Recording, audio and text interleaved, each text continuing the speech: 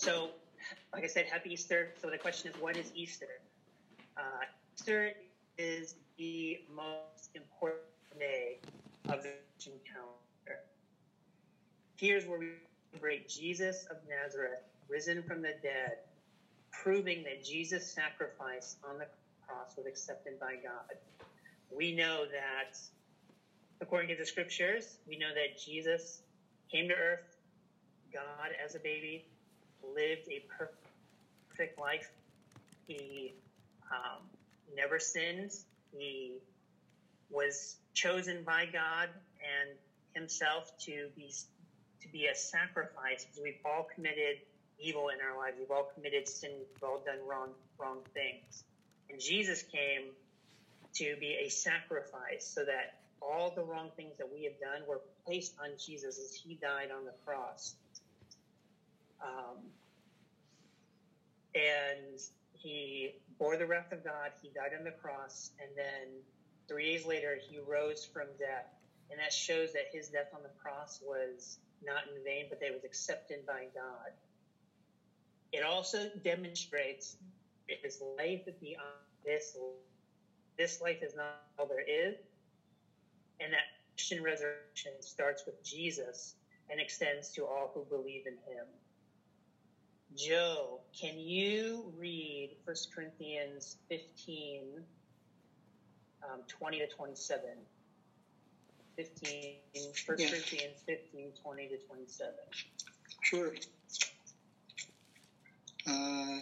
Is it clear, my voice? Very clear. All right.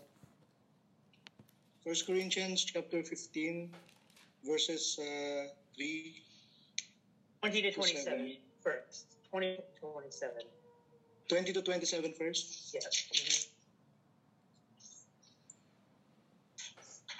Okay. 1 Corinthians chapter 15, verses 20 to 27. But now Christ is risen from the dead and has become the first fruits of those who have fallen asleep. For since by man came death, by man also came the resurrection of the dead. For as in Adam all die, even so in Christ all shall be made alive. But each one in his own order, Christ the first fruits, afterward those who are Christ at his coming. Then comes the end, when he delivers the kingdom to God the Father, when he puts an end to all rule and all authority and power. For he must reign till he has put all enemies under his feet. The last enemy that will be destroyed is death. For he has put all things under his feet. Amen. Yes. So we see from that passage that Christ was the first, and then the first believers, and then all of us will be resurrected, and started with Jesus being risen from the dead. And this is a very important message, and I think we're living in a very uncertain and hopeless time, probably more than any other in this nation. We can feel like throwing in the towel, because many of the things that we want, we could hope other things in our lives have been turned upside down. We have had a global pandemic that has cost the lives of nearly 3 million people. Some of those people we have known. Beyond this, the COVID-19 pandemic has thrown the world into chaos, with governments closing down airports, heavily restricting travel, with many, like myself, being stuck away from their families, or people from their friends, people from their work. We also see governments and corporations using the pandemic to further evil agendas and their own purposes, to lock undesirable people out of the country, or many other selfish and agendas that are not in line with God's will, and hurting the most vulnerable. Many of us have lost jobs or have been threatened into losing their jobs. All of the things that we have enjoyed in our lives, like hugging people, touching them in the physical closeness. That is, they instead bring fear instead of happiness, right? We've seen churches, our church, the church in Kuwait, has not been able to meet physically in over a year. Over a year, we have not been able to meet. And even many of those in other countries, there are churches open in America where I am, but there's still many that are not coming because fear or their lifestyle has changed, and Sunday is not a very convenient day for them, and it's just an ugly time.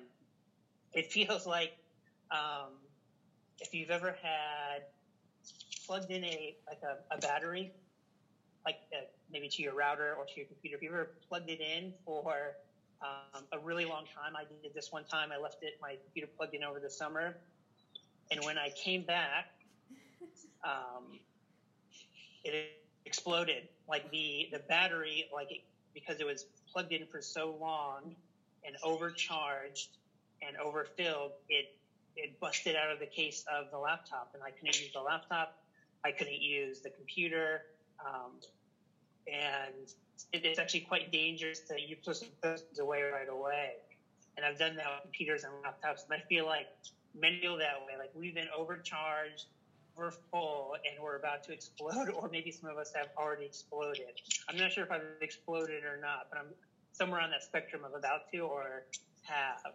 So, this has been a rough time. We feel like the ground has kind of opened up, and we're in free fall. And it doesn't look like there's an end in sight. I read something on the Kuwait Times where they're going to keep these restrictions in place to the end of 2022, the health restrictions. So it feels like there's no control over our lives and our futures. And so both within and without the church, I think we need hope now more than ever, any other time in our generation. And this, friends, is the promise of Easter. The resurrection of Jesus is a sure and certain event that we can hang all our hopes on. We can hang all our hopes on this. So what is hope? What is hope? Let's talk about that for just a moment. We use the word hope in different ways. Hope can just be something good in the future. For example, I'm hoping that the Kuwait airport will open soon so I can get back to my family. We also use hope to explain the reason behind the hope. So I've heard people say, everyone is hoping that things to get back to normal because of the COVID-19 vaccine. The vaccine is the reason for the hope that things will get back to normal. And I want to focus this evening on Easter being the ultimate reason for our hope, because it is so sure that we can have an expectation and a confidence that will happen. It is not just a wish based on nothing, but it's hope based on facts and miracles and history. So we can be sure this is not hope that's just a wish. This is based on reasons. So Michaela, can you read Matthew 28, 1-10? This is the passage I'm going to talk about briefly.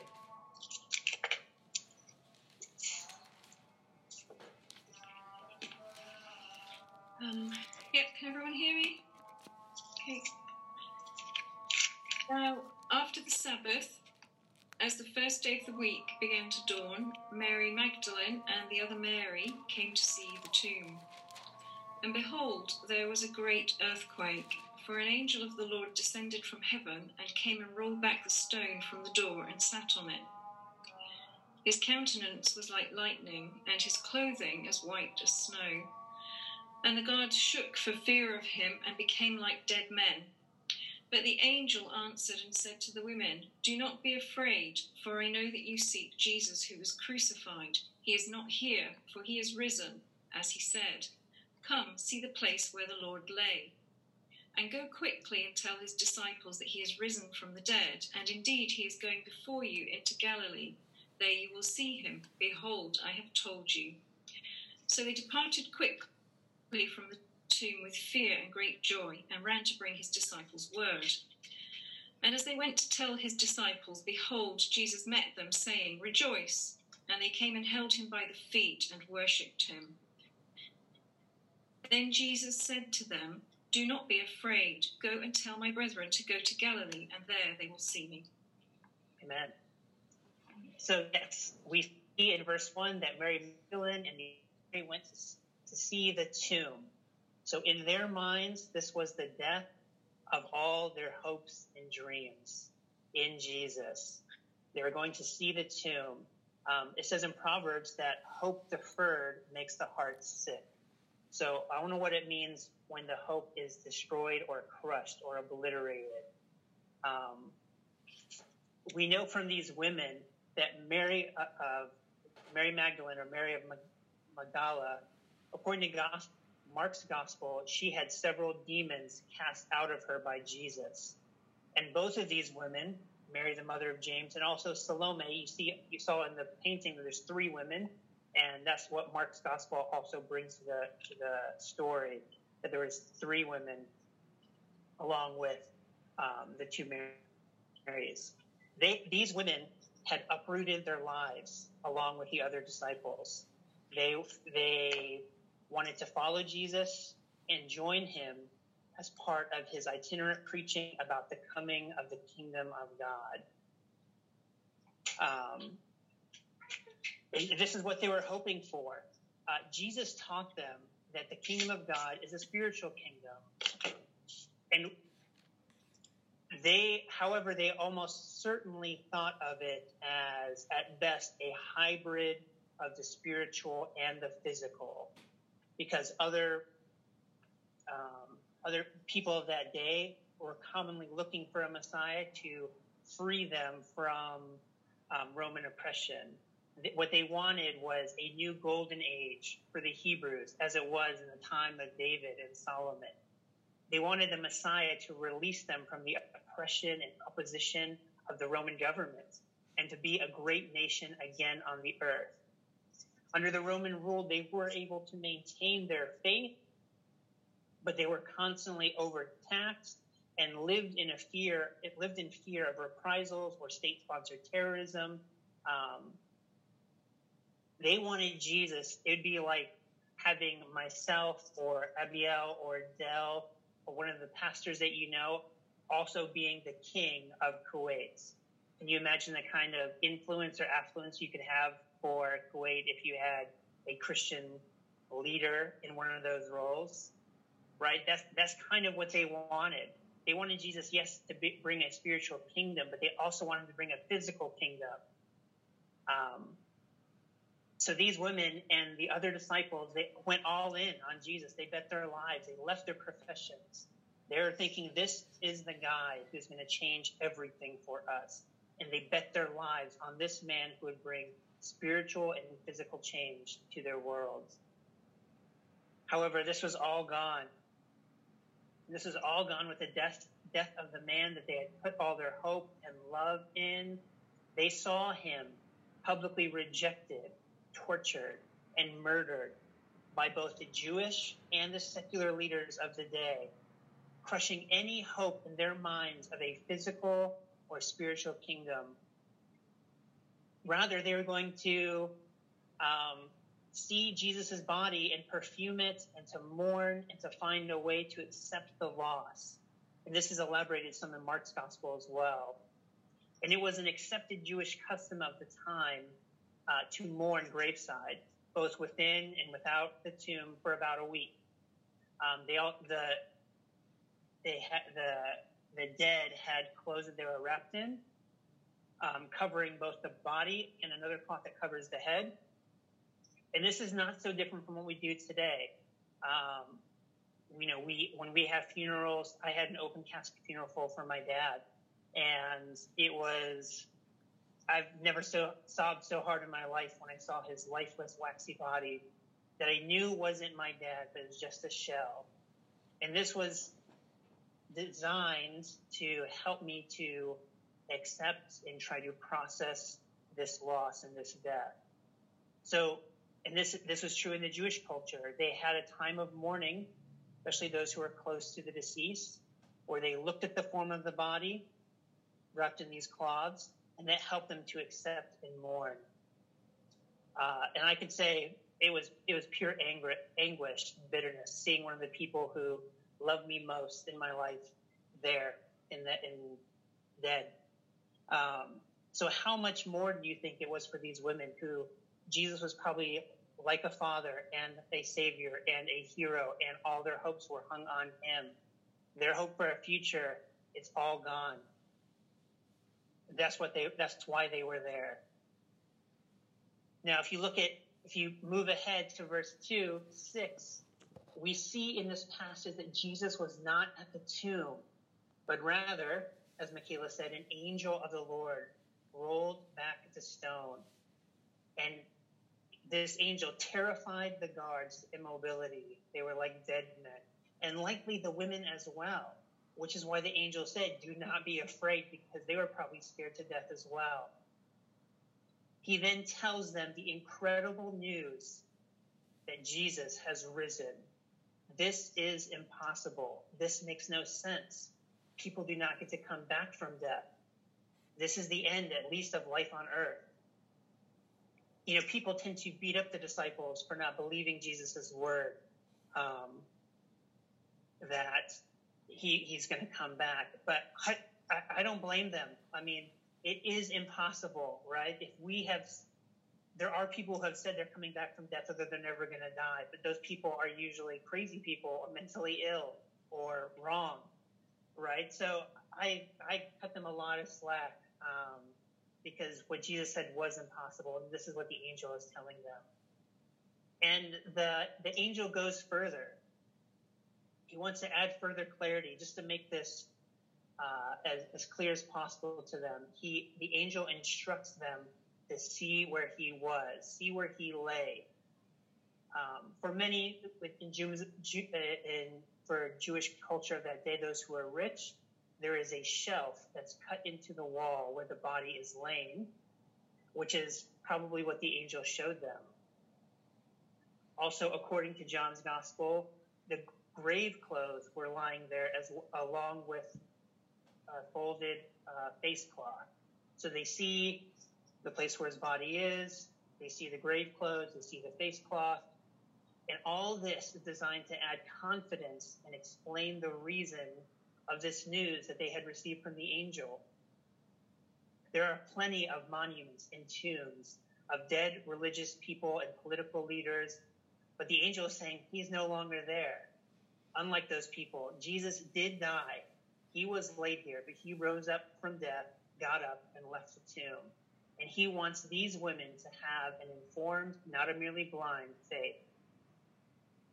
And if you can imagine all these emotions these women were going through, right? They were facing grief and loss as they were going to the tomb, paying their respects and saying goodbye to their friends, their leader, their hero, their savior,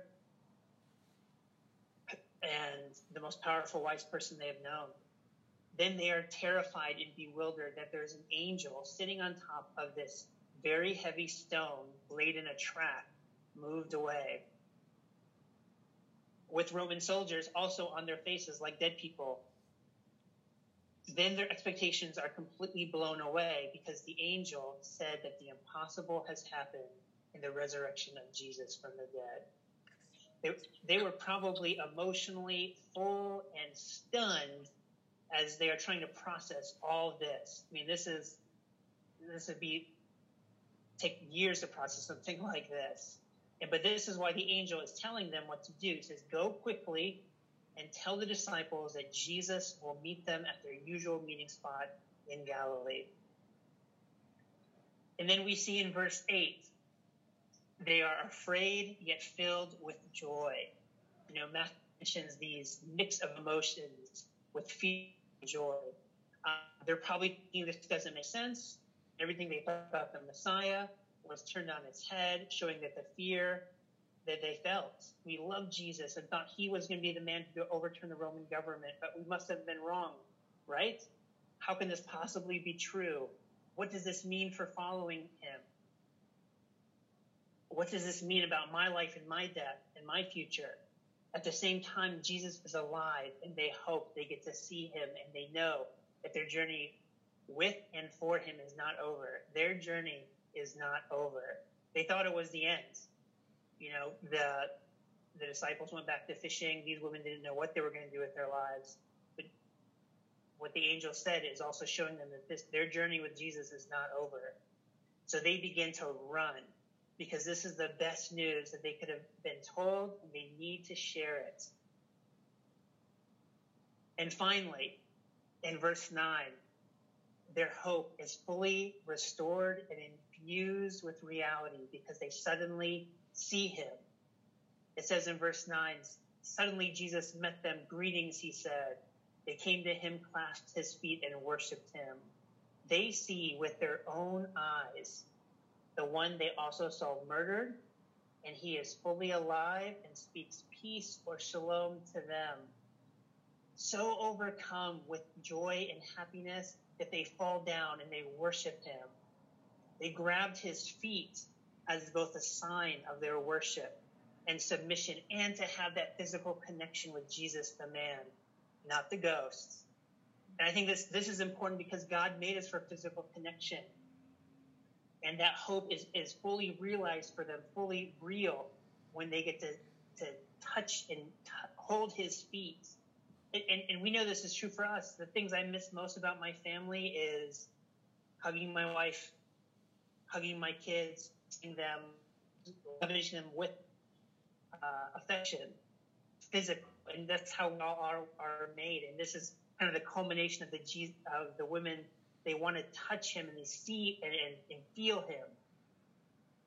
And we also see this. John's gospel shows this idea of the physical connection, because Jesus tells Thomas to put his hands on his side, and he also, his hands on his hands and on his side, and he also worshiped Jesus. Put your hands here. Put your hands here. Touch me. I am real. I am alive. So this physical touching of Jesus' feet turns their hope into reality.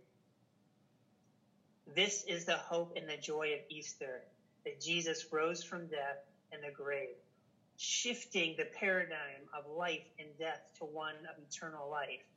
The curse that we all received from Adam is that all humanity and nature must succumb to death. However, Jesus reverses the curse by himself coming back to life and the restoration of redeemed humanity and the world itself. So what moves from life and decays into death, that is going the other way. Things that are dead are becoming alive, and they're going to live forever. The hope for the women in this count and the other disciples is joined with reality. They went from having no hope that Jesus was alive and then seeing him alive and well. This changed everything for them. They're probably beginning to get the idea what Jesus mentioned, that Jesus did not come to bring a physical kingdom. In any physical kingdom, people get sick and die still.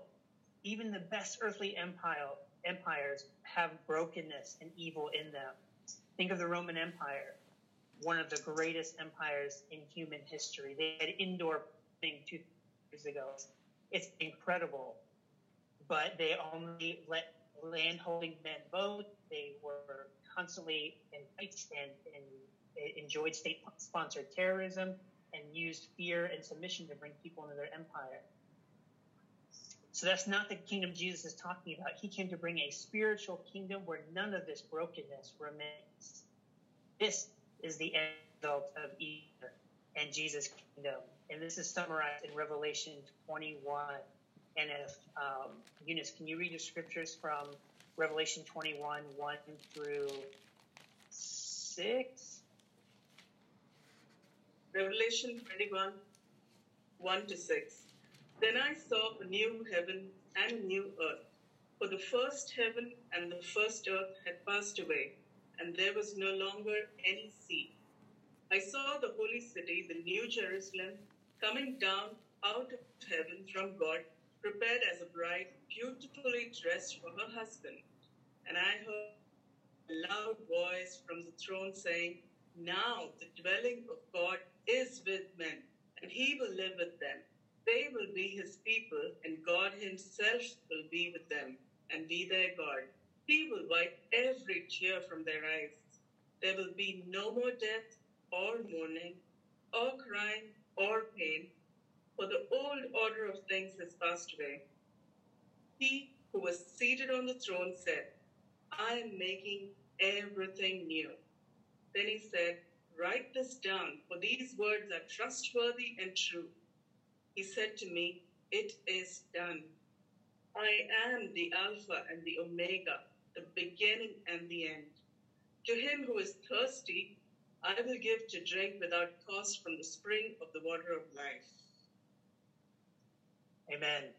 Amen. That's the kingdom I want to be a part of. That's the kingdom where I want to live. So we see that these women were just beginning to see that this in the resurrection of Christ. So what does that mean for us today? How can Jesus be our hope?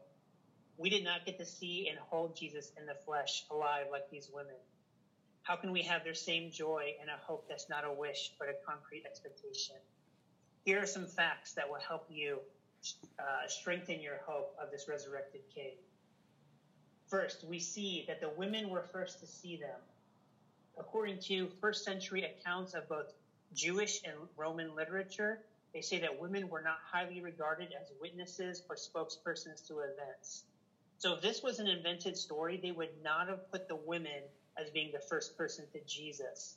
And this is something that the early church is probably potentially embarrassing for the early church, but what is written. And we know historical accuracy, one of the tests is that are there things that are not accepted, that are outside of the culture, or things that are embarrassing? Those things give it more veracity for its truth. So this idea that women were the first, it's mostly unheard of, but this is what is written, and that gives its accuracy. Also, we see that Jesus appeared to over 100 people. Women were not people that he appeared to. He appeared to his disciples multiple times, as well as other disciples. This was no secret. In fact, in 1 Corinthians 15, Paul says that after that, he appeared to more than 500 of the brothers and sisters at the same time, most of whom are still living. Therefore, the majority of the 500 people who saw Jesus were alive when he wrote this. And the people at the time could have challenged this, yet we have no record of any challenge to the resurrection. This is a historical proof of the time that Jesus did come back from death. Finally, we see that the text cited above, it does not originally even come from Paul and is much closer to the time of Jesus' resurrection. What Paul is quoting here is part of a creedal formula that was already in circulation at the time. Here's the entire creed. Joe, if you could read 1 Corinthians 15, 3 through 6.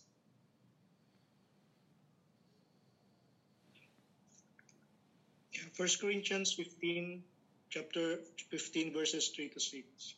For I delivered to you, first of all, that which I also received, that Christ died for our sins, according to the Scriptures, and that he was buried, and that he rose again the third day, according to the Scriptures, and that he was seen by Cephas and by the 12. After that, he was seen by over 500 brethren at once, of whom the greater part remain to the present, but some have fallen asleep. So we know that Paul's letter to the Corinthians was dated around 50 AD, and this is one of the earliest of his letters and earliest of the New Testament. Now, Paul says this is something that he received originally from Paul, meaning that he received it earlier. We all know this is a previous, because these words in Greek in the New Testament are used nowhere else by Paul, showing this is a repetition that he heard from something else. And we also know that all New Testament scholars, even Christian and non-Christian, agree that this creed was in circulation from about a few months to a few years after Jesus' resurrection. So it's very close to the time. So the early church, even the church in Acts, were probably reading this and reciting it and memorizing this. And this is what gives credence to the closeness of these 500 people and his death and his resurrection, very much close to the actual happened. Beyond these facts, there are some other things we can do to let the truth and beauty of Jesus' resurrection go from up here to our hearts. First, we can read passages about the Bible, about the resurrection of Christ, the four Gospels, the account in 1 Corinthians 15, and many other passages that discuss the resurrection should be part of a regular intake to bring this hope into our lives. And this is especially true as the chaos and insanity of this life, reading the scriptures and memorizing these passages will fortify that truth. And yes, many of us are totally exhausted, and we've had long days, and I could totally stare at a wall sometimes. But there are things you can do. You can listen to the Bible in your car on the way to and from work. You can put index cards in place in your house. You can listen to worship music that discusses the resurrection and play them while you're doing other things, working out or the dishes. So it does not need to take up all your free time to do this. The second thing is that we can pray. We can pray that this would go into our hearts. You know, I often pray like the dad in Mark of the person who had a unclean spirit asked Jesus to heal his son, and he says, if you believe, I can do all things. And the Father says, I believe, help my unbelief. So I pray this often about myself in reference to the resurrection. I believe, but help my unbelief, my skepticism, my cynicism. So I encourage you to pray, as I've been praying this week, and continue to pray, that this would be something that we don't just believe in our minds, but in our hearts. In conclusion, I know that you want hope, you want breakthrough, you want miracles, you want chains being broken, you want an unshakable conviction of eternal life. It all starts here at the resurrection of Jesus. This is the most powerful truth of Christianity, as important, if not more important than the cross, because it proves the cross. Paul says something similar in 1 Corinthians 15, 17 to 19. It says, and if Christ has not been raised, your faith is futile, you are still in your sins.